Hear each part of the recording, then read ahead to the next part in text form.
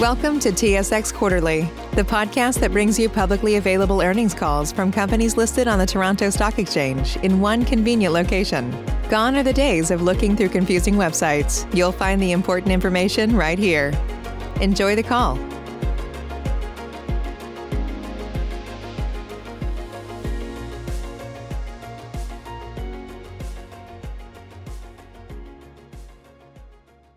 Being recorded. Good morning and welcome to the Manulife Financial Third Quarter 2021 Financial Results Conference Call. Your host for today will be Mr. Hung Ko. Please go ahead, Mr. Ko. Thank you and good morning. Welcome to Manulife's earnings conference call to discuss our third quarter 2021 financial and operating results. The earnings release, financial statements, and related MD&A, statistical information package, and webcast slide for today's call are available on the Investor Relations section of our website at manulife.com. Turning to slide 4, we will begin today's presentation with an overview of our third quarter highlights, an update on our strategic priorities by Roy Gori, our President and Executive Officer. Following Roy's remarks, Phil Witherington, our Chief Financial Officer, will discuss the company's financial and operating results. After the prepared remarks, we will move on to the live question and answer portion of the call. We ask each participant to adhere to a limit of 2 questions, including follow-up questions. If you have additional questions, please re-queue, and we will do our best to respond to all questions. Before we start, please refer to slide 2 for a caution on forward-looking statements, and slide 32 for a note on the use of non-GAAP financial measures in this presentation. Note that certain material factors or assumptions are applied in making forward-looking statements, and actual results may differ materially from what is stated. With that, I'd like to turn the call over to Roy Gori, our President and Chief Executive Officer. Roy. Thanks, Hung. Good morning, everyone, and thank you for joining us today. Yesterday, we announced our financial results for the third quarter of 2021. The diversity and resilience of our franchise was evident once again as we continue to execute against our medium-term targets and delivered core return on equity of 13.2% on a year-to-date basis.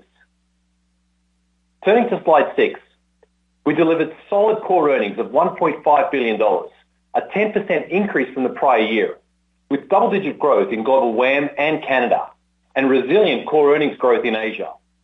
And we reported net income of $1.6 billion, driven by strong investment-related experience, which more than offset a charge related to updated ultimate reinvestment rate assumptions issued by the Canadian Actuarial Standards Board.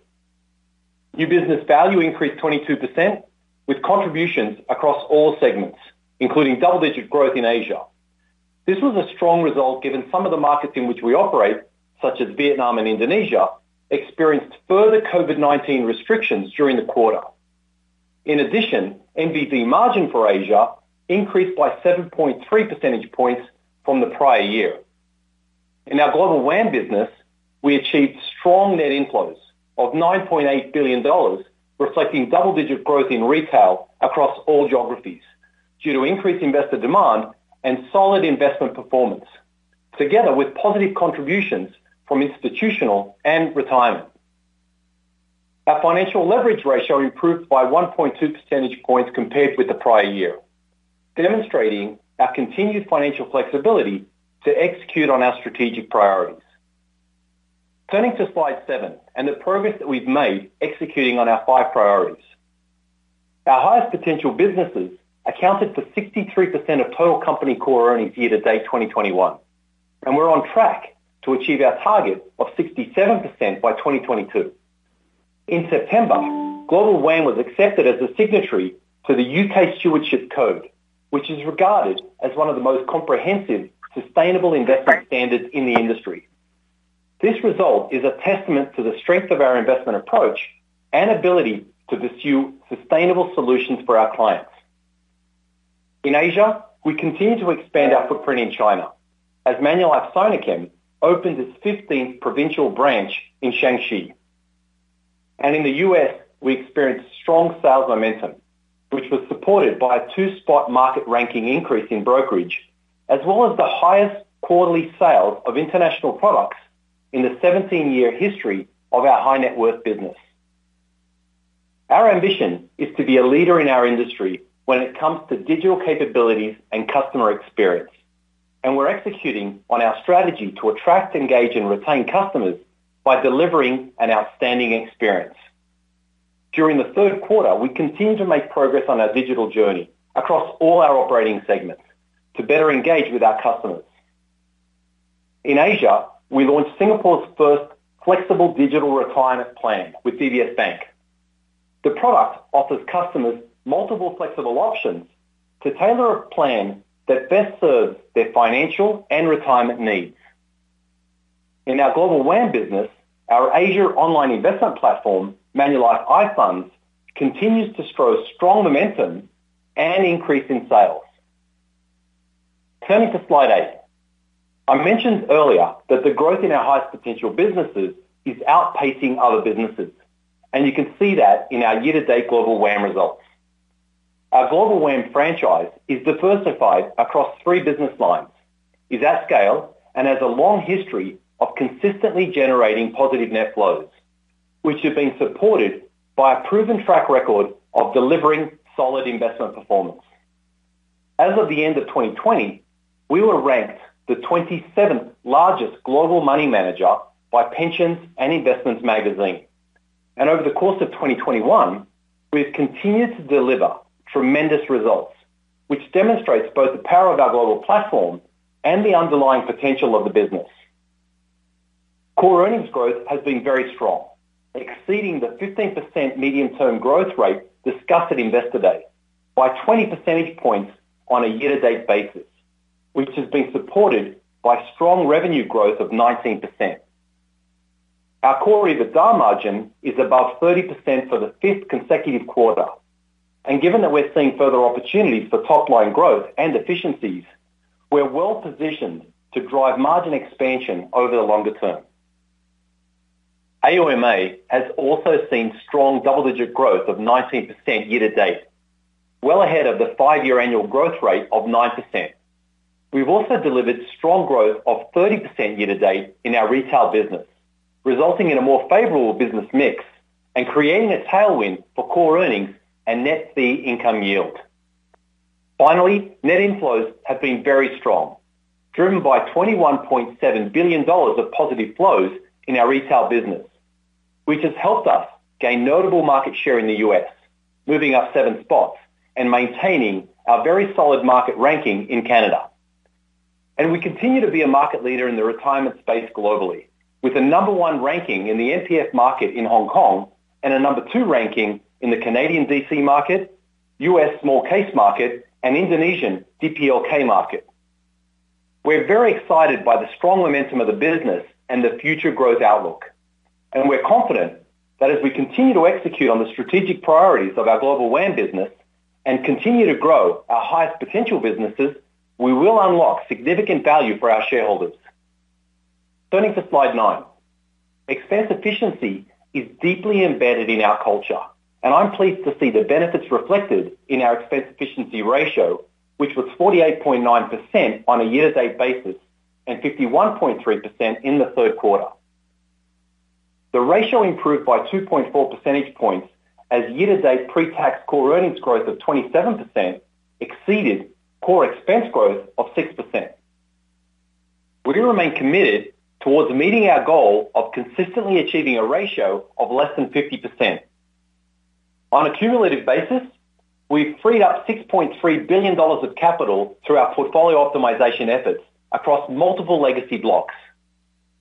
Whilst we've exceeded our target of releasing $5 billion of capital, our commitment to optimize Manulife's legacy portfolio, especially LTC and VA, remains, and we continue to seek opportunities to reduce risk and unlock value. Our final priority is focused on our high-performing team. We launched our Fuel Up Friday initiative in September, which provides dedicated time on the second Friday of each month through to the end of the year for learning and refueling in ways that are personally meaningful to each of our team members. This helps us accelerate growth as we build a leading global culture distinguished by our values. In addition, it's worth noting that in October, Manulife was named a world's best employer by Forbes for the second year in a row. Turning to slide 10. In summary, our business continued a strong track record of performance this quarter, benefiting from diversification, scale, digitization, and profitable products, as evidenced by strong momentum in Global WAM and impressive resilience in Asia. Our Global WAM business continues to deliver tremendous results and strong contributions to our growth agenda. I believe the culture will be a sustainable long-term competitive advantage, and we continue to focus on enhancing our high-performing team as one of our top priorities. And finally, given our global footprint, we are uniquely positioned to capitalize on the mega trends that are shaping the global economy and remain confident in our ability to execute on the next phase of our strategy. Thank you, and I'll hand over to Phil Witherington, who will review the highlights of our financial results. Phil. Thank you, Roy, and good morning, everyone. Turning to slide 12, we generated core earnings of $1.5 billion in the third quarter, up 10% from the prior year on a constant exchange rate basis. This was driven by a number of factors: the recognition of core investment gains in the quarter, higher net fee income from higher average AUMA in our Global WAM business, higher new business gains, in-force business growth in Canada and Asia, and favorable policyholder experience in Canada. These items were partially offset by a charge in our property and casualty reinsurance business for estimated losses related to Hurricane Ida and the floods in Europe, and unfavorable policyholder experience in Asia and the U.S. Net income attributed to shareholders was $1.6 billion in the third quarter, reflecting favorable investment-related experience largely offset by a charge related to the updated URR assumptions issued by the Canadian Actuarial Standards Board, which is a component of the direct impact of markets. Of note, we delivered strong investment-related experience gains of $800 million in the quarter, reflecting higher than expected returns on ALDA, primarily driven by fair value gains on private equity investments, the favorable impact of fixed income reinvestment activities, and favorable credit experience. $100 million of these gains were reported in core earnings as core investment gains, with the remaining $700 million reported outside of core earnings. The charge of $582 million from the direct impact of interest rates was the result of a $532 million charge related to changes to the URR, which is in line with the estimate we provided in the second quarter, and impacts of steepening of the yield curve in Canada and lower interest rates in China. These items were partially offset by widening corporate and swap spreads in the U.S. We completed our annual review of actuarial methods and assumptions, resulting in a net charge to net income attributed to shareholders of $41 million, consistent with the estimate that we had provided in the second quarter. The net charge was primarily driven by a review of lapse and mortality assumptions for our U.S. insurance business, as well as a review of investment return assumptions. This was largely offset by positive updates related to our company-wide expense review and corporate bond default study. This year's review also included a complete study of our variable annuity experience and assumptions in the U.S. Slide 13 shows our source of earnings analysis.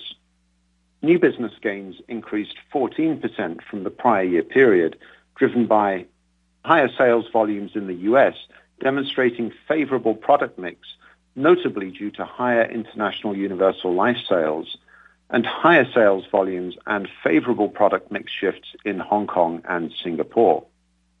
This was partially offset by lower critical illness sales and unfavorable product mix shifts in China, lower volumes in Vietnam reflecting the impact of COVID-19 containment measures, and lower COLI product sales in Japan. The experience loss in the quarter included a $155 million pre-tax charge in our P&C reinsurance business for estimated losses relating to Hurricane Ida and floods in Europe. Net policyholder experience in the third quarter was unfavorable, driven by continued lower lapse rates on protection products in North America due to the prolonged low interest rate environment and consumers placing higher value on life insurance coverage during the pandemic, and premium persistency losses in Asia, as well as adverse mortality experience in U.S. life. This was partially offset by favorable claims experience in Canadian insurance. Long-term care policyholder experience was a modest gain. Turning to slide 14, we delivered core earnings growth of 18% in our global WAM business, reflecting growth in net fee income driven by higher average AUMA from the favorable impacts of markets and net inflows and favorable business mix. Core earnings in Asia increased by 1% as in-force business growth and favorable product mix were offset by unfavorable policyholder experience and lower new business gains due to lower volumes in Japan, China, and several emerging markets. Core earnings in Canada increased by 11%, primarily reflecting favorable policyholder experience in individual insurance, higher in-force earnings from our retail insurance products, and the non-recurrence of a number of smaller unfavorable experience-related items from the prior year quarter, partially offset by lower investment income on allocated capital. Core earnings in the U.S. increased by 4%, primarily driven by higher new business gains and favorable tax benefits, partially offset by lower investment income on allocated capital and less favorable LTC policyholder experience. Core losses in corporate and other improved by $23 million, primarily driven by the recognition of core investment gains in the quarter compared with nil core investment gains in the prior year quarter, lower interest on external debt, and gains on sales of AFS equities and lower interest on allocated capital to operating segments. These gains were largely offset by the charge in our P&C reinsurance business and the unfavorable impact of markets on seed money investments in new segregated funds and mutual funds. Slide 15 shows our new business value generation and APE sales.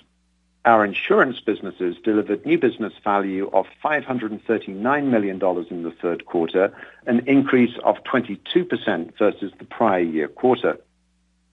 In Asia, NBV increased 15% from the prior year quarter, driven by higher sales volumes in Hong Kong and Asia Other, and favorable interest rates and product management actions in Hong Kong, partially offset by a decline in Japan COLI product sales. In Canada, NBV increased 6% from the prior year quarter, primarily due to the impact of higher margins in annuities and continued growth in individual insurance, partially offset by lower sales volumes in group insurance. And in the U.S., NBV more than doubled the level of the prior year quarter, reflecting increased customer demand, driving higher sales volumes and favorable product mix. In the third quarter, we delivered APE sales of $1.4 billion, a 5% increase from the prior year quarter. Asia APE sales remained resilient, with a modest 2% decrease. In Hong Kong, APE sales increased 12%, reflecting strong growth in our bank channel, demand from mainland Chinese visitors through our Macau branch, and an expanded agency force. Sales, however, continued to be dampened by COVID-19 related restrictions on cross-border travel between Hong Kong and mainland China. Asia Other APE sales increased 8%, as higher sales in bancassurance were partially offset by lower agency sales, which were adversely impacted by COVID-19 containment measures in markets such as Vietnam and Indonesia. These were more than offset by a 50% decline in Japan APE sales. In Canada, APE sales increased by 5%, primarily driven by higher individual insurance sales and increased customer demand for our lower-risk segregated fund products, partially offset by variability in the large case group insurance market. In the U.S., APE sales increased by 58% due to higher customer demand for international domestic indexed universal life and variable universal life solutions. Turning to slide 16, our global WAM business delivered strong net inflows of $9.8 billion and gross flows of $35.2 billion in the third quarter compared to the prior year.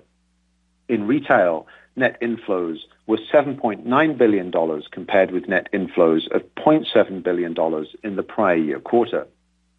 The increase was driven by double-digit growth in gross flows across all geographies due to increased investor demand, solid investment performance, and lower mutual fund redemption rates. Institutional asset management net inflows were $1.3 billion compared with net outflows of $3.9 billion in the prior year quarter. The increase was driven by the non-recurrence of a $5 billion redemption in Europe in the third quarter of 2020, as well as higher sales of Timberland mandates in the U.S., partially offset by lower gross flows of fixed income products in China. In retirement, net inflows were $0.6 billion compared with net inflows of $1 billion in the prior year quarter, reflecting higher plan redemptions, partially offset by growth in member contributions and new plan sales. Overall, Global WAM's average AUMA increased by 20% compared with the prior year quarter, driven by the favorable impact of markets and higher net inflows. And our core EBITDA margin increased 110 basis points, driven by a combination of higher net fee income, operational benefits from increased scale, and disciplined expense management. Turning to slide 17, we continued to maintain a strong balance sheet and capital position. We have $25 billion of capital above the supervisory target, and our LICAT ratio of 138% is strong. The 1 percentage point increase from the prior quarter was mainly due to favorable impacts from market movements and portfolio optimization initiatives, partially offset by a modest net unfavorable capital impact related to the annual review of methods and assumptions. Our financial leverage decreased 0.4 percentage points from the prior quarter to 25.5%, driven by an increase in retained earnings and the favorable impact of a weaker Canadian dollar. The financial leverage ratio is now close to our 25% medium-term target, but the ratio is subject to variation period over period due to the timing of financing activities. Turning to slide 18 and our financial performance for the third quarter of 2021. As mentioned, the global diversity and resilience of our franchise is evident once again in the third quarter through double-digit core earnings growth in Global WAM and Canada and resilient core earnings in Asia, which resulted in core earnings of $1.5 billion. Solid growth in new business value and robust APE sales growth, and our strong balance sheet, as evidenced by our LICAT and leverage ratios, provides us with financial flexibility to deliver on our strategic and capital deployment priorities. Slide 19 outlines our medium-term financial targets and recent performance. On a year-to-date basis, core ROE and the expense efficiency ratio met our medium-term targets, and our dividend payout ratio remains within our target range. We remain confident in our ability to deliver 10 to 12% core EPS growth over the medium term. This concludes our prepared remarks. Operator, we will now open the call to questions. Thank you. We will now take questions from the telephone lines. If you have a question and you're using a speakerphone, please lift your handset before making your selection. If you have a question, please press star 1 on your device's keypad. To cancel the question, please press star 2. Please press star 1 at this time if you have a question. There will be a brief pause while participants register. Thank you for your patience. And the first question is from Tom MacKinnon from BMO Capital. Please go ahead. Yeah, thanks very much. Good morning. Just wondering if you have any kind of update for us in terms of a potential variable annuity transaction. I think you had made mention of that at your Investor Day and in the last quarter, saying that it might be possible by the end of 2021. And then as a follow-up, just outlook in terms of sales in Asia. There was some, just due to some containment measures with respect to COVID, did impact some sales, particularly, I guess, in China and Vietnam and Indonesia. And maybe you can tell us what you're seeing so far in the fourth quarter in that regard. Thanks. Good morning, Tom. Roy here. I'll start with your first question, and I'll provide a few comments on sales and then hand over to Anil to provide more texture on the Asia sales story. As it relates to VA, we continue to believe that a deal is possible in 2021. We've said that in the past, and we continue to feel confident that that is a transaction that we can get across. Obviously, we'll only do a transaction if it made sense, but our view remains that we still feel quite confident that we can execute the transaction this year. That would be it on the VA front. On sales, I would just highlight that just the resilience of our business in Asia has been absolutely tremendous. The fact that our new business value has increased by 15% in the quarter, despite the incredibly challenging circumstances, is a true testament to the diversity of our business, but also the efforts of our Asia team to really digitize our business. We've really done a lot on that front. And, we now have more than 80% of our new business digitally submitted. 82% is auto underwritten. And that has really helped us navigate a very difficult period over the last 18 months. Obviously, we've seen COVID cases increase in certain markets, and that's affected our performance in some of those jurisdictions. But in general, I feel really good about the resilience that the team has demonstrated and our ability to navigate quite a tough time. But Anil, you might want to provide a little bit more flavor. Thanks, Brian. Thanks, Tom. So, Tom, before I provide comments on quarter four, allow me to give you a little bit of color on quarter three, because that will form the basis of our outlook in quarter four. So we saw a significant impact on account of the resurgence of COVID in Southeast Asian markets, and that had an impact at two levels. One, we saw our sales volume get impacted, and the second, we experienced adverse policyholder experience, specifically coming out of markets like Indonesia and Philippines.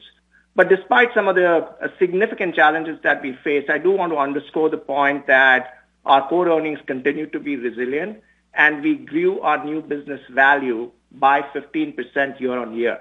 What was different this time around was that Vietnam, that had not experienced any impact of COVID in 2020, experienced the impact of COVID in a big way in quarter three. And that, again, had an impact on volumes as well as on our core earnings, given the fact that Vietnam is a significant contributor to the core earnings for Asia.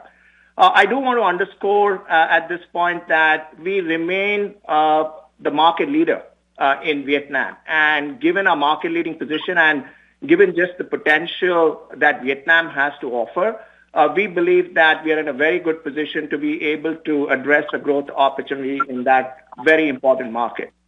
Moving to China, and just to provide you a little bit of color on China. So in China, we are transitioning to the new CI regulation, and pretty much in line with what the industry has experienced, the demand for CI product has declined. And just an illustration of that, the CI mix for us in quarter three for China was 24% as compared to 45% a year back. Additionally, what we are witnessing in China is that at the industry level, we are seeing a contraction of the agency force. And we believe that is attributable to the regulators putting a lot greater emphasis on quality. And while the industry is seeing 20% plus decline on agents, we have seen a far lower rate of decline year on year on the agency force. And this is, again, largely on account of the fact that we have been focusing on quality agents and driving activity and productivity. Hong Kong and Singapore, I must illustrate and emphasize, had very strong performance. Hong Kong, as you heard Phil say, double-digit performance across sales, new business value, core earnings. And again, Singapore continues to see very solid performance. And again, quarter three was no different, where we saw strengths coming out of both our DBS partnership as well as MFA. With that as the background, if I look at quarter four in terms of outlook, we believe that while the containment measures will relax in quarter four on account of the abatement of the COVID cases in Southeast Asian markets, we don't believe that the recovery is going to be immediate. We believe the recovery is going to be gradual. And again, what we have experienced in Asia from time to time is that there is the resurgence of COVID, and the containment measures do come back and have an impact on volumes. Having said which, as I said, we have experienced challenges now in 2019, in 2020, and continue to win market share in both 19 and 20, and pretty much through the first half of 2021. And again, given our market-leading position and just the secular trends that govern Asia, we feel very confident to be able to address the growth opportunity that Asia presents and stay committed to the 15% core earnings target that we had committed in the recent Investor Day communication in the medium term. Thanks for that. Thank you. The next question is from Meny Grauman from Scotia Capital. Please go ahead. Hi, good morning. We're likely to get an announcement from OSFI later today on buybacks and dividend increases, and I just wanted to check in with you, Roy, in terms of updated thinking on that and your intentions specifically for the buyback in particular. Good morning, Manny. Good to hear from you. We intend to resume dividend increases when the regulatory restrictions are lifted. We've said that in the past, and we remain committed on that front. And we more broadly remain committed to our dividend payout ratio of 30 to 40%, something that we've been very focused on over quite some time. I will just also remind everyone that we did have our most recent dividend increase in Q1 of 2020, and that was a 12% increase, and we've regularly increased dividends over many, many years, and that's something that we feel is an important capital priority for us and one that we will continue. I'll also say that if restrictions are lifted as it relates to dividends and buybacks, we also intend to look at share buybacks to continue to generate value for shareholders as we've done in the past. Roy, you show slide 17 quite often in terms of capital over the supervisory target. How much of that is actually deployable capital of that $25 billion that you're showing there? How much of that is actually something that you can deploy? Yeah, so let me start on that, and I'll hand over to Phil, Manny. Our focus on capital has been an agenda item for us for at least 4 years. We declared in 2017 our focus on portfolio optimization and our goal to free up $5 billion worth of capital. That's been not only an area of focus, but it's been an area of execution strength where we actually exceeded our target 3 years ahead of the schedule that we had articulated. In fact, as at Q3 of this year, we're already up to $6.3 billion that we've freed up.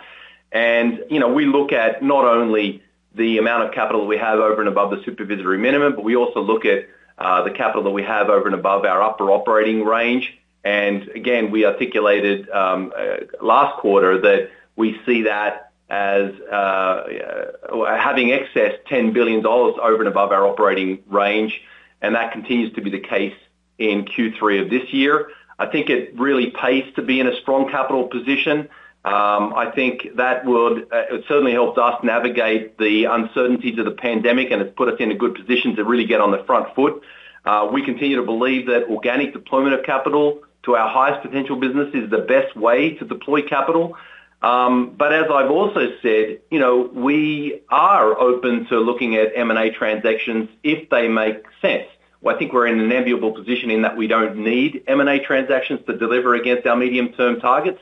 But we will transact if that's something that we believe we can create value from. And I just remind everyone that over the last 18 months, we have actually deployed capital inorganically. We've extended our banker agreement with Bank Danamon in Indonesia. We entered a 16-year partnership with Vietinbank in Vietnam. We acquired the Aviva portfolio. We formed a JV with Mahindra in India.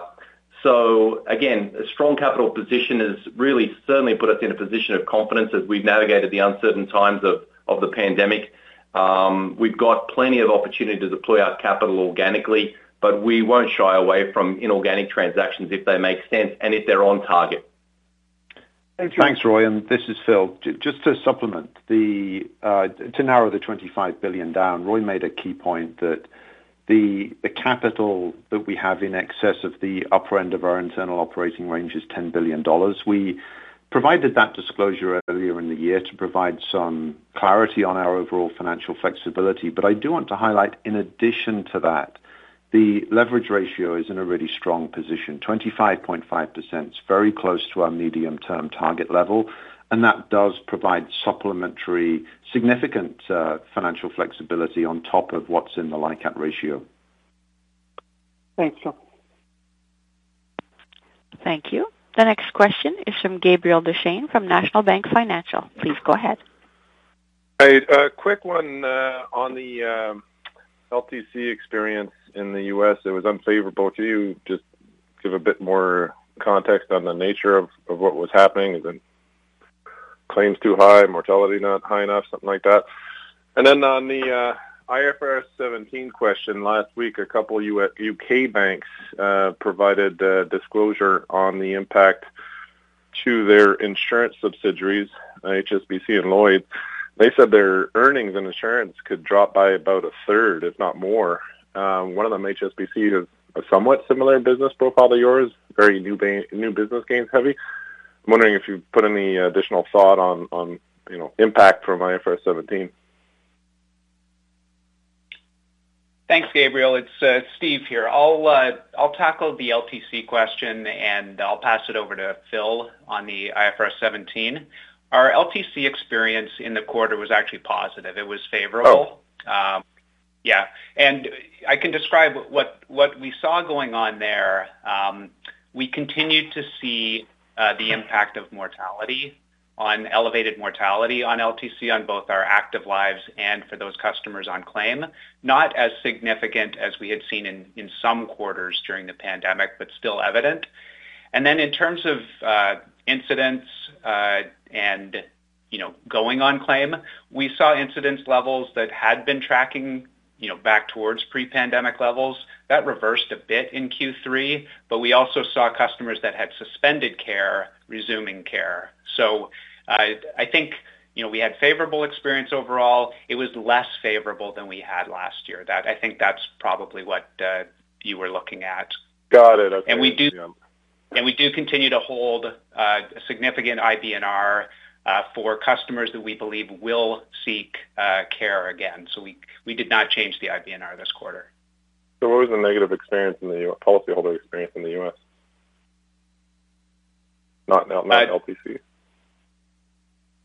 So the overall policyholder experience? Right. Yeah. So I think, Gabe, I think I need to give the broad perspective on policyholder experience, because on the claims, broadly, we continued to see offsets in our portfolio, as we have done throughout the pandemic.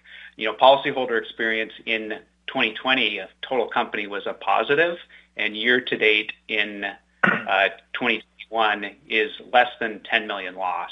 So we did have negative policyholder experience in Q3. On the claims front, we saw the continued diversification. So we saw losses in U.S. life.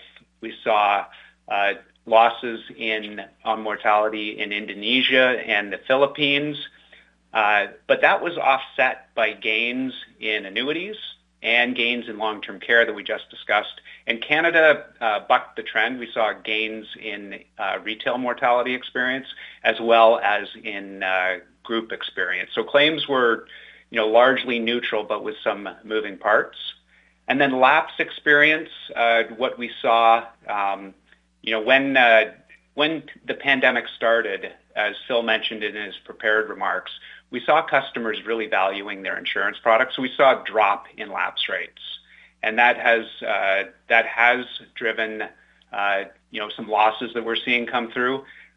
About half, or a little over half, of those losses are economic impacts on our North American protection products, but the other remaining almost half is a deferral of release of margins, which will come through in the future.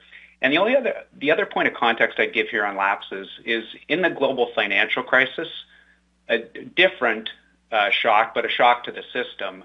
We saw similar things happen where customers stopped making decisions. We saw lapse rates on protection products drop, and those rates trended back to pre-global financial crisis levels after the shock was over. And that's my expectation of what we'll see, as we come out of the pandemic, that lapse experience will trend back to more normal levels over time. Great. Thank you, Steve. And Gabe, this is Phil. I'll touch on the IFRS 17 question, and just to underscore up front, a reminder of something we said at Investor Day, that IFRS 17 doesn't impact the fundamentals of our business. It's really accounting that impacts when, where, and how items are recognized in the financial statements. But to your point on the development that we saw over the course of the last week, where some of the UK banks have provided an indication of the impact of IFRS 17 on earnings. I do want to highlight that the current accounting standard, IFRS accounting standard for insurance contracts, IFRS 4, permits a continuation of prior practices until such time that IFRS 17 is in place. And what that means for some of the UK banks is that embedded value is the basis for accounting on the balance sheet, and that results in present value of in-force business and intangible asset being recognized, internally generated intangible asset being recognized, with unpadded new business value flowing through the income statement. We don't do that. It's a very different valuation basis to the Canadian CALM valuation basis, and therefore I don't believe that it's a good reference point in order to estimate the impact of IFRS 17 for Manulife. As we continue the process of preparing for adoption of IFRS 17, we will continue to have dialogue with you. We started that process at Investor Day, and we intend to expand on that as we go through 2022. Okay, so their new business gains are higher because they are unpadded. I think I get that. Is that it? That's one of the key differences. That's right. Okay. Best estimate liabilities without pads. Got it. Thanks. Thank you. The next question is from Humphrey Lee from Dowling & Partners. Please go ahead. Good morning, and thank you for taking my questions. My first question is related to U.S. sales, especially seems to be seeing a very strong demand, which is a little bit kind of surprising given the industry-wide sales seems to be seeing recovery from year-over-year basis, but not particularly strong. So just wondering what are you seeing in terms of driving that strong demand for your life insurance products in U.S.? And then my second question is maybe for Steve, just try to see if you can provide some more detail in terms of the assumption updates that you have undertook. Thanks. When you make decisions for your company, you look for the no-brainers. And if you have a lot of mailing to do, Stamps.com is the ultimate no-brainer. Mail checks, invoices, documents, and everything you need to keep your business running. Get rates up to 89% off USPS and UPS. And with the mobile app, you can take care of mailing on the go. Make the same no-brainer decisions as over 1 million other businesses with Stamps.com. Sign up at Stamps.com with code PROGRAM for a special offer. That's Stamps.com, code PROGRAM. Introducing Wondersuite from Bluehost.com, the tool that makes WordPress wonderful for everyone. Website creation is hard, but now with Bluehost, you can answer a few simple questions about your business and goals, and the Wondersuite tools will automatically lay out your WordPress website or store in minutes. Seriously. From there, you can customize your design, pick your brand colors, and add blocks. No custom theme or coding required. You'll get content suggestions that you can keep or revise, and with Yoast SEO built in, we automatically help you get found in search engines. From step-by-step guidance to suggested plugins to an AI-powered help bot, our built-in tools make WordPress wonderful for everyone. Whether you're a beginner or a pro, you can join over 2 million Bluehost users. Go to bluehost.com/wondersuite. That's bluehost.com/wondersuite. So I'll get started, Humphrey. It's Marianne. Thank you for the question around the sales. The market actually in the U.S. was quite strong in the quarter. The market was up about 17%. We were up 24%, so higher than the market. As Roy had talked about, our market share rank in Q2 actually improved as well from 9 a year ago to 7 this year. We have seen a lot of strength. A lot of it, too, relates to COVID, I'm sure, in terms of as people are looking at the impacts COVID has had, it has made people much more aware. And I think that's been true for the whole industry. We've been stronger than the industry, and a lot of our strength has to do with some of our differentiators like Vitality. Our Vitality sales are up 84% on a year-over-year basis. And Vitality has been great from a consumer perspective because they're concerned about mortality, they're concerned about their health, and that really brings both of those two things together. So we've seen strong sales as it relates to that. So that was on our brokerage side. International sales, just as a reminder, rolls up into the U.S. as well, and we had a really strong quarter. Roy mentioned it. We had a record in Q3. We're on track to have a record year. Our Q3 record, just so you know, beat our previous record by 22%, so very strong sales. And we've probably had the most diversified product lineup that we've ever had in the international business right now. And we're seeing a healthy pipeline. And we've done quite a bit internationally as well to automate things.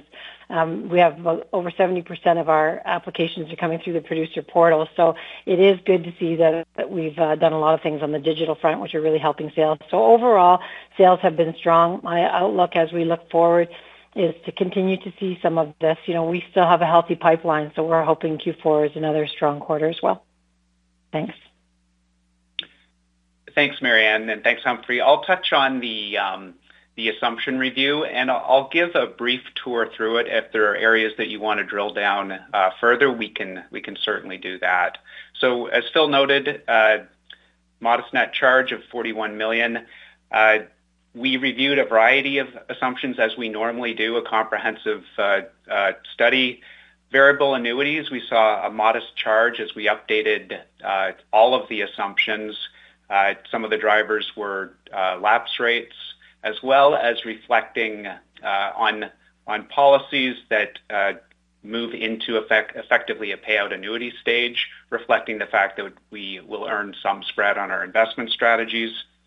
On mortality, there were a few drivers there. We updated mortality experience for one particular block of our U.S. business and reflected higher older age lapse mortality rates. We saw a modest strengthening in Indonesia on non-medically underwritten business to reflect emerging experience, as well as updating our assumptions on options around reinsurance.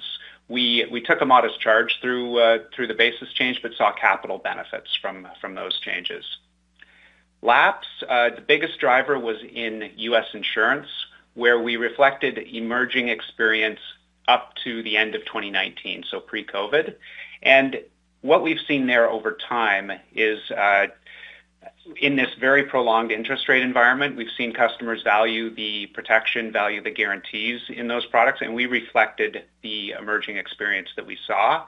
Those lapse rates, they were below 1%, and we lowered them further. So that's some context for just how low these lapse rates are.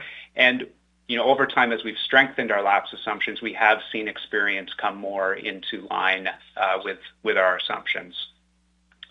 Expenses, what we're seeing there is really a reflection of the execution of our strategic priorities and the medium-term targets that we've set. We've seen benefits from scale benefits in our investment expenses and the benefits of expense initiatives across our businesses.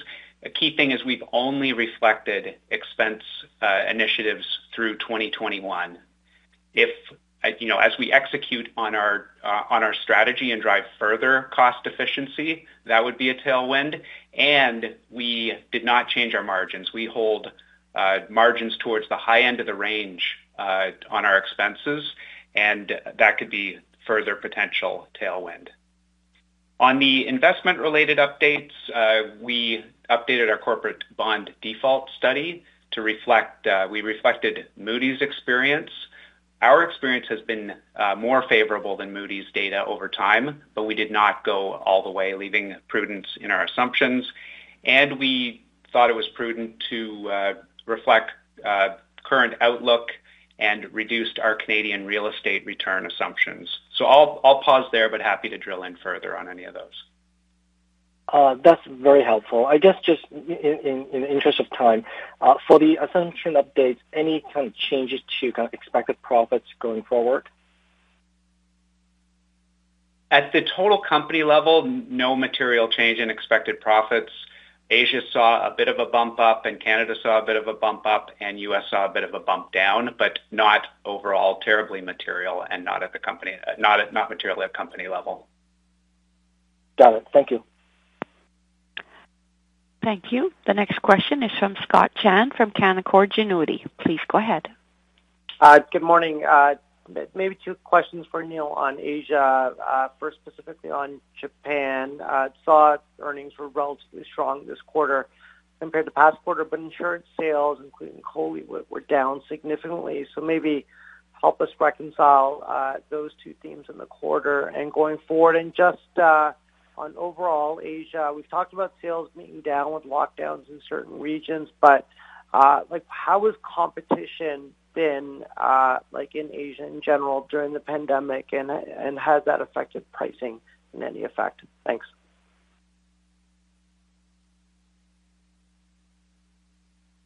Thanks for the question, and let me start with Japan. So before I launch into talking about Japan, if you look at Asia at a more portfolio or a country portfolio level, our growth emphasis has been on Asia Other and on Hong Kong. And towards that, for example, Asia Other in 2020 contributed to 36% of core earnings as opposed to only 16% in 2015. In Japan, our primary focus, as we've communicated earlier as well, has been on in-force and on expense efficiency.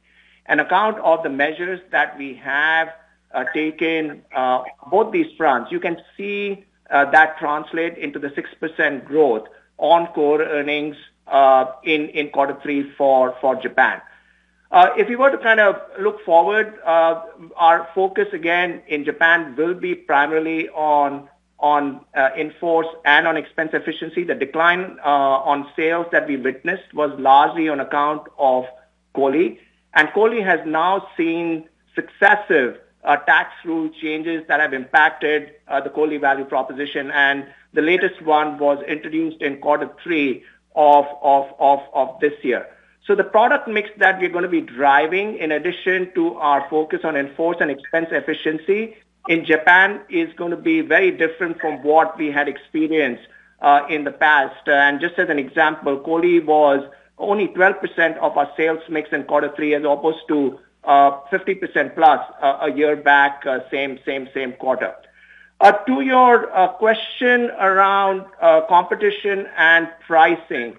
So I did mention in the outlook remarks that if I were to kind of even trace back to 2019 when we experienced significant disruptions, for example, in Hong Kong, and then transition into 2020 where we felt the full backlash of COVID, and even when we kind of transition into 2021, throughout these years, we have been able to gain market share in many of our geographies, and that's on account of a few reasons. One, we have made significant investments in growing our agency. So if you go back to 2017, our agency force was approximately 70,000.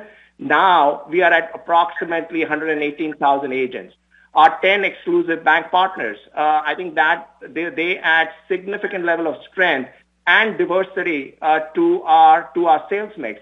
And as Roy alluded in his opening comments, we have made specific investments in modernizing our technology, which has impact on both customer experience, but also on distributor experience, enabling distributors to become a lot more productive and a lot more customer focused. And a combination of these factors, in my view, have resulted into the market share gains that we have now witnessed for several quarters. On the pricing front, this is part of our normal discipline, and we have been experiencing or living in the low interest rate environment for some time now. And on the back of that, we've taken a number of measures. We've been repricing our products. We have been driving a different product mix, more towards a higher margin product, as well as have been very disciplined on expense efficiency.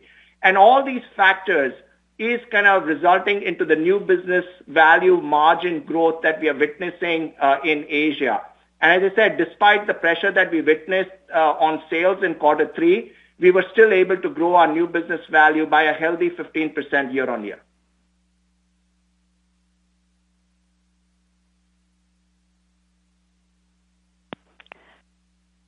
Thank you. The next question is from David Motemaden from Evercore ISI. Please go ahead. Hi, thanks. Good morning. I had a question just in terms of the potential VA transaction that was discussed earlier. I was wondering maybe if we could talk about what are some of the sources or what are some of the uses of the capital that could be potentially freed up from that transaction.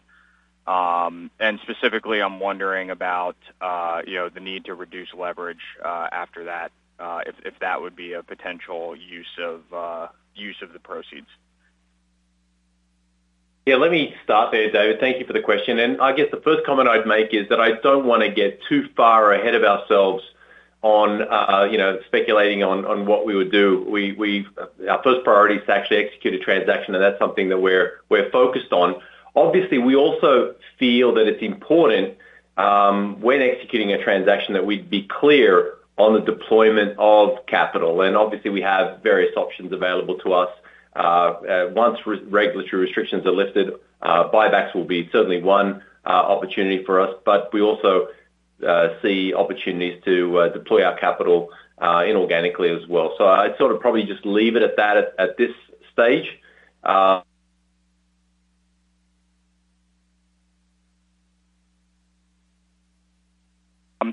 And then I guess just another one on IFRS 17 for Phil. Could you just remind me if this will have any impact on the cash flow generation of the business as a whole? Thanks, David. This is Phil. So we're not expecting IFRS 17 to have significant impact on cash flow generation from our operating units at all.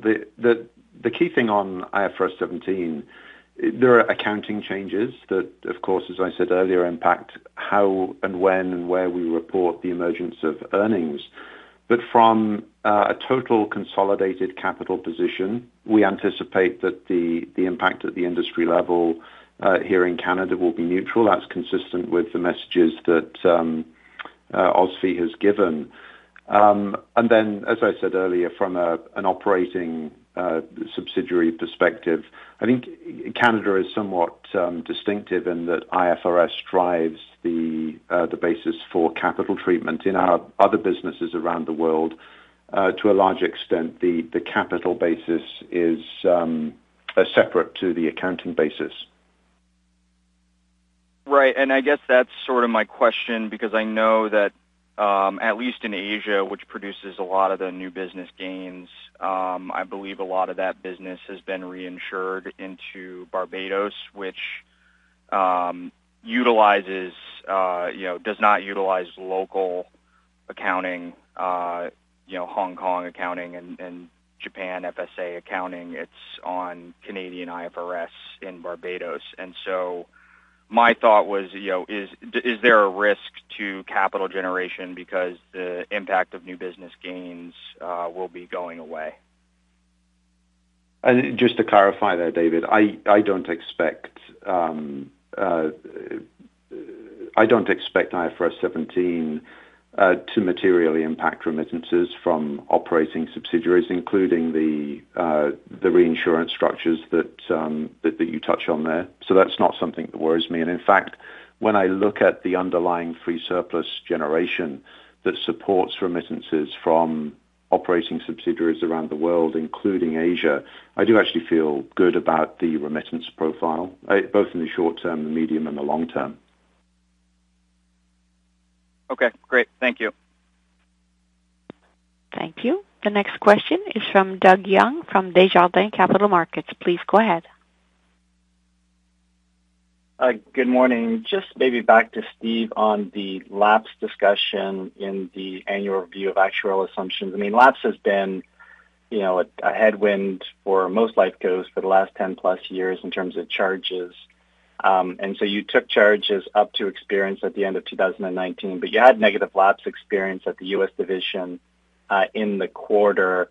And then you also mentioned in your remarks that you do expect that lapse will trend back more favorably as conditions improve and we get out of what we're in today. So I'm just trying to kind of reconcile what we're seeing today, and did you not take enough in terms of the lapse charge, or is the lapse experience that you're seeing different than what you looked at within the assumption review, and how you're thinking about that?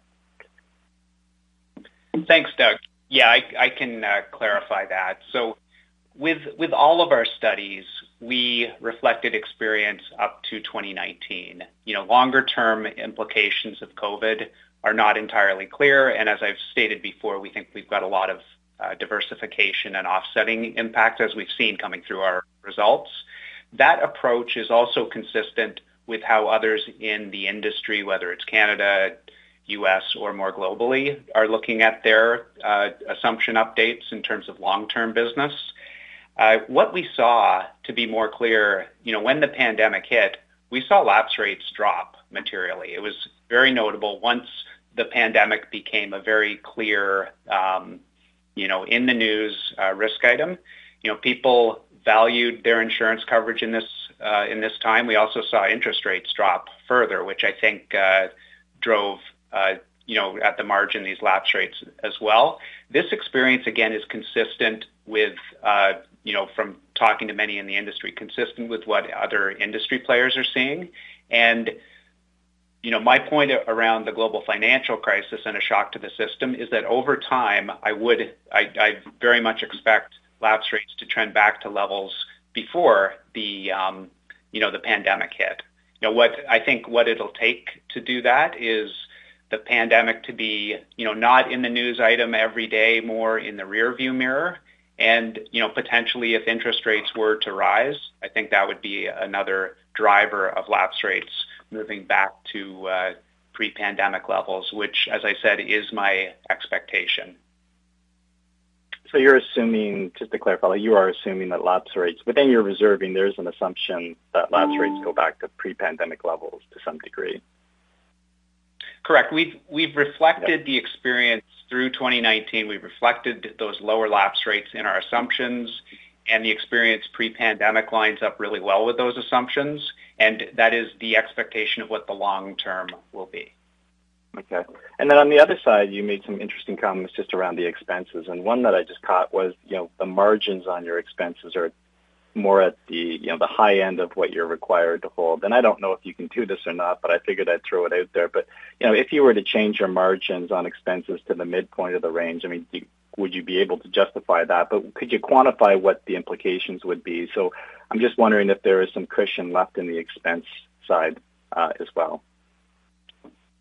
Sure, Doug. So as I said, as we execute on the strategic priorities in terms of growing our Asia franchise, growing scale, and on the cost efficiency targets that we've set, we would start to see maintenance expense gains.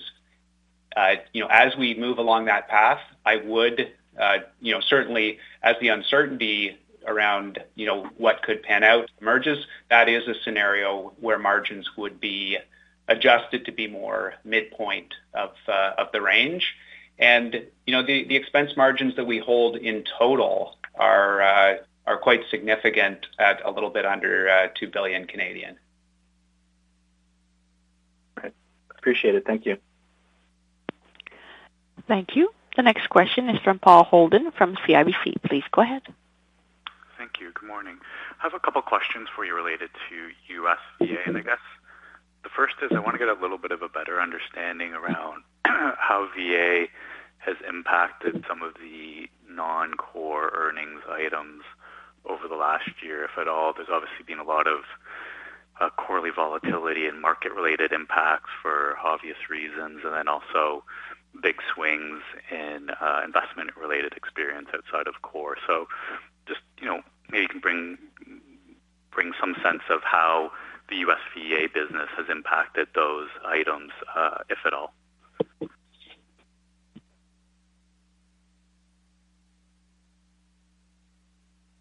It's Steve. I can make a start on that, and then Scott may want to chime in. We've got a very effective hedging program on that U.S. VA business. So experience has been, investment experience or market experience has been quite well managed. However, there is some quarterly noise that we see, through modest amounts of hedge inefficiency or from basis risk between the underlying hedge assets and the investments that we hold. I think when the market has really moved and when there's a lot of volatility, that's when we can see some dislocation. Scott, I'll pass it over to you to see if you have any additional comments. Sure. Steve, that's exactly right. We've been at this hedging business for a long time and really refined it so that it does keep the volatility quite low. But you can't eliminate it, and in a typical quarter, there will be a little bit of noise. In this past quarter, it was a slight gain due to the underlying funds outperforming their benchmarks, one of the sources of volatility. The other source of volatility, as Steve mentioned, is when markets move dramatically. It does, and they're going up and down. They're volatile, not necessarily directional. That is hard to hedge and does create some losses. So, our worst quarter in a long time was the first quarter of last year, the start of the pandemic, when we saw really extreme volatility in the markets, and that did create in the quarter roughly a $300 million charge in non-core. We recovered some of that because some of that was the underperformance of the underlying funds as well as the volatility. We did recover some of that over the balance of the year, but that's kind of maybe paints a picture for you in a very extreme quarter how bad it can get. Okay, thank you for that. That's helpful. And then second question I have on specific to US VA is related to where those earnings flow into. Just trying to get a sense if it's all going into the U.S. business segment or if the fees earned on the separate funds flow into the wealth and asset management segment. And if I am correct, if there is sort of, if it's going into the two segments, if you can provide sort of a rough split, that would be helpful. It's Marianne here. The earnings are flowing into the U.S. segment, not the WAM segment. Got it. Okay. Thank you. Thanks. Thank you. The next question is from Lamar Prasad from Cormark Securities. Please go ahead. Thanks. So my first question is probably for Neil. Can you talk to what drove the positive core earnings growth in Hong Kong specifically, and if that level is sustainable? I guess it seems to be a material step up this quarter over what we've seen over the past year, and I'm just a little bit surprised given some of the travel restrictions in the country. Thank you for your question. So Hong Kong has been a consistent performer for us and has been an area of significant strength, even as I said, if you go back to 2019, when we were facing challenges and during the COVID period, and certainly rebounded exceedingly strongly in the first half of 2021. We have continued to gain market share in Hong Kong, and that is attributable largely to the investments that we've made in creating what we believe is a best-in-class agency force in Hong Kong. And we address the domestic demand and the domestic customers quite effectively on account of the agency force that we have. We have the DBS relationship that adds to our channel mix, as well as very strong broker relations in Hong Kong. In addition to that, I do want to underscore the point that we derive significant brand strength on account of our number one position in the MPF business. And that, in combination with, the distribution strength, the digital capabilities, and the significant investments that we've made to modernize our technology has been instrumental in Hong Kong gaining market share sequentially now, as I said, for multiple quarters. We believe and feel confident that this is sustainable, and in fact, as and when the borders open up, we believe that we can participate and capture a greater share of the MCV business, which historically we haven't had such a large share in. So that actually would go and complement to the strength that we have in the local Hong Kong market. And we are already kind of, as I said, making investments to be able to address that opportunity as and when the borders open up. So we feel very confident, and it just kind of, as I said, underpins the quality of the franchise that we have in Hong Kong.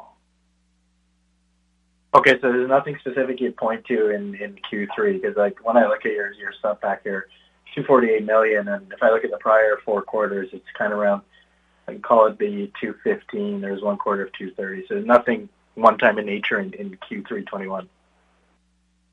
As I said, it's 17% growth, largely driven on the back of some strong sales, so 12% growth, and this is even before you account for the borders opening up. We've been very disciplined on repricing, very disciplined in driving product mix, as well as Hong Kong has done a superb job in managing their expenses.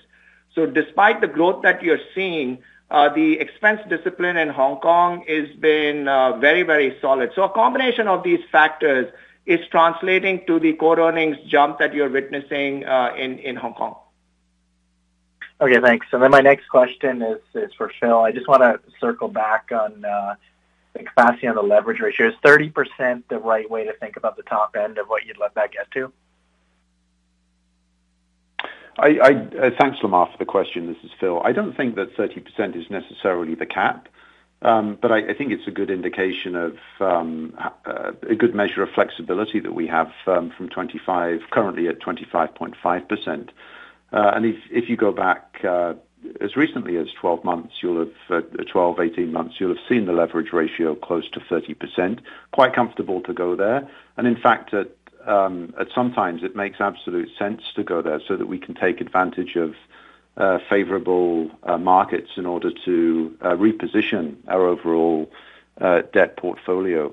So yeah, substantial flexibility above 25%, 30% is a good short-term reference point to understand where we'd be prepared to go without being concerned about that. Great, thank you. Thank you. The next question is from Mario Mendonca from TD Securities. Please go ahead. Good morning. Roy, I'd like to kind of go right to the heart of the matter.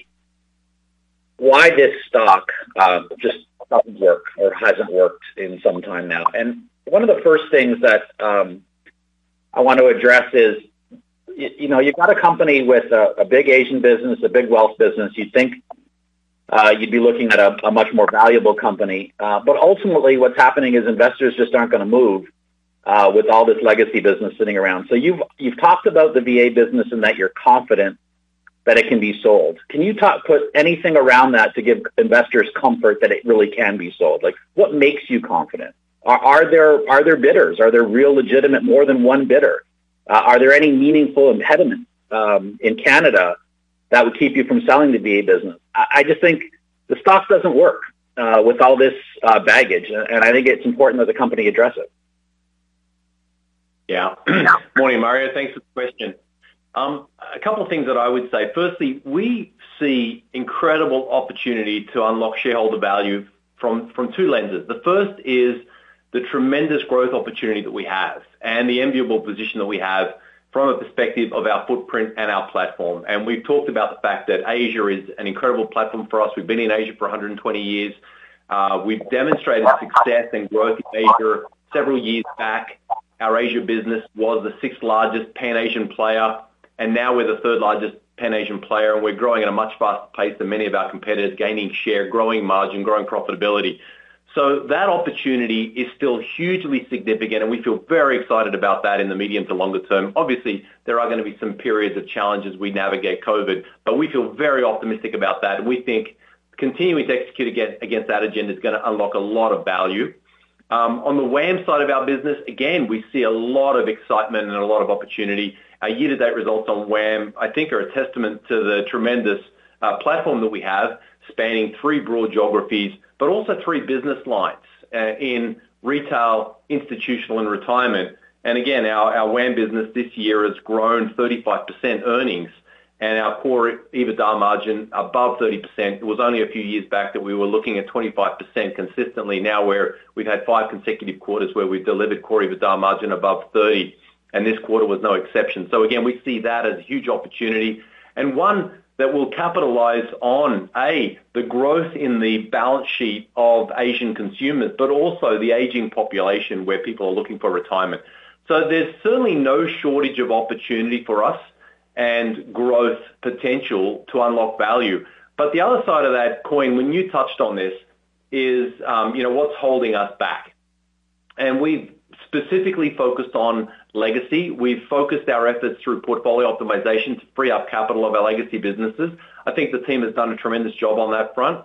But we need to do a better job, and we need to be sharper, more specifically, to focus on LTC and VA. At our Investor Day this year, we talked about a new target for the company, and that is to having our LTC and VA businesses go from 25% contribution to core earnings to 15% organically. And this is not over 10 years. This is by 2025. So this is in the not too distant future. And we also articulated that we believe that we can get their contribution down to 10% or less when we're supplementing our organic efforts with inorganic efforts. So, we feel reasonably confident that we can see a path towards not just the 15%, but also the 10%. We've articulated that in the current environment, there are many more buyers that are willing to talk about transactions than there were 2-3 years ago. And again, we've reiterated our confidence that a VA transaction, as an example, is certainly possible in 2021. We wouldn't do anything that didn't create value, and that will be, a disciplined approach that we follow. But, the short answer to your question, Mario, is that there's a tremendous opportunity with our franchise to unlock value for shareholders. And we think there's 2 sides of that coin. One is the big opportunities that we have from a growth perspective and from a profitability and margin improvement perspective. But we also have to focus in on the legacy businesses beyond the broader agenda to being more sharp on LTC and VA. And I feel very optimistic there, not just on inorganic efforts, but also organic efforts to really improve profitability. Buybacks, for example, are another way that we're going to be able to reduce that contribution. But that's a broader agenda. We're going to need to demonstrate progress on that to unlock value. And again, I feel confident about that. The second thing I want to address is also related to sort of what's happening with the stock and why it's not working. Ultimately, what we're seeing here is the gap between Manulife's ROE and your peers, Sun Life in particular, but the same is true for Great-West Life and Industrial Alliance. The gap between Manulife's ROE and your peer ROE has been widening meaningfully over the last little while. And I think a lot of it relates to the issues we've just talked about, the mix of business. But one reason in particular that I've tried to address on a few occasions is just this unallocated overhead expense at over $500 million likely this year, almost 9% of the company's pre-tax earnings. That number is not something you see at any other life co, both in Canada and the U.S. There's no life co that I look at, or bank, frankly, with an unallocated overhead that's like having an additional 9% tax rate on pre-tax earnings. That's what it kind of feels like to me. So could you talk about what's in the unallocated overhead and why it's not allocated? What does it relate to? Like, should that be a part of, should that be allocated to new business? So your new business gains aren't really that high. Does it relate mostly to Asia? Like, what is this big unallocated expense number? Yeah, thanks again for that question, Mario. Let me start, and then I'll ask Phil to chime in as well. I guess on the first point, as it relates to ROE, this is, again, has also been a really important area of focus for us, and we reiterated, several times our commitment to our medium-term target of delivering an ROE north of 13%.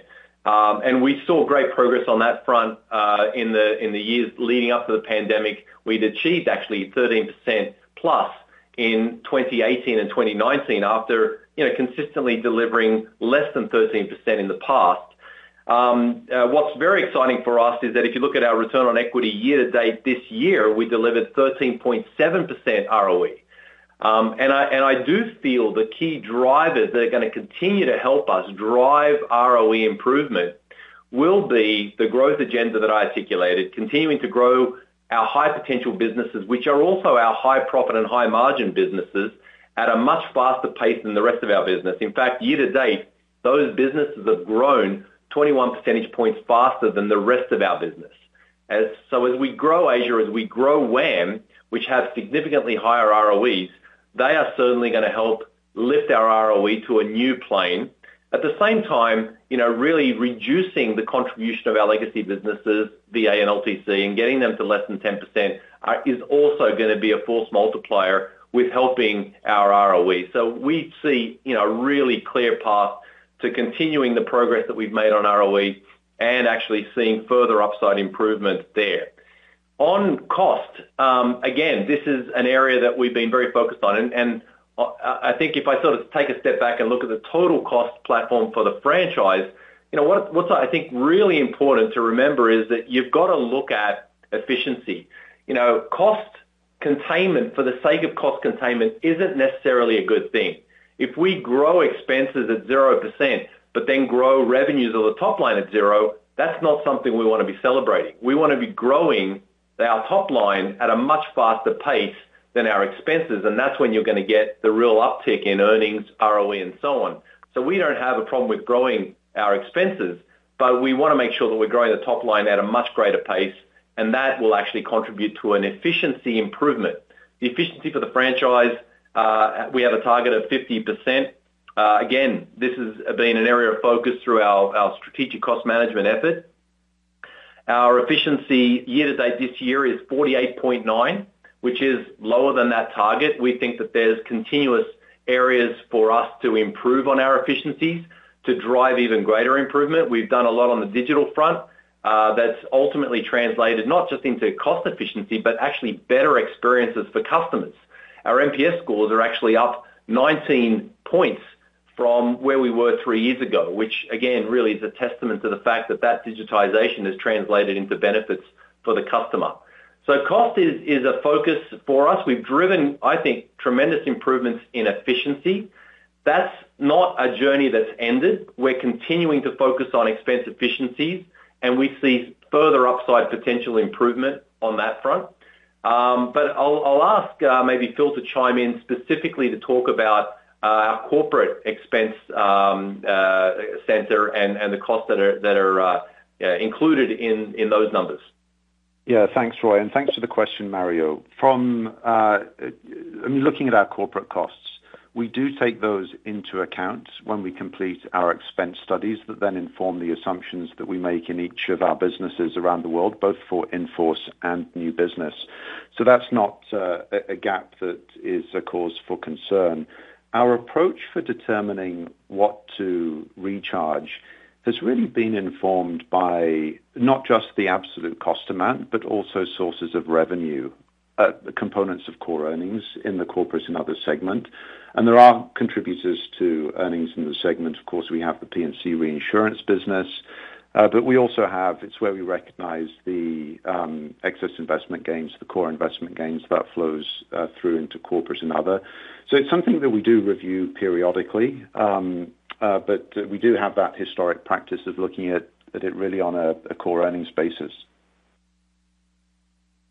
Thank you. Thank you. There are no further questions registered at this time. I'd like to turn the meeting back over to Mr. Ko. Thank you, operator. We will be available after the call if there are any follow-up questions. Have a nice morning, everyone. Thank you. The conference has now ended. Please disconnect your lines at this time, and thank you for your participation.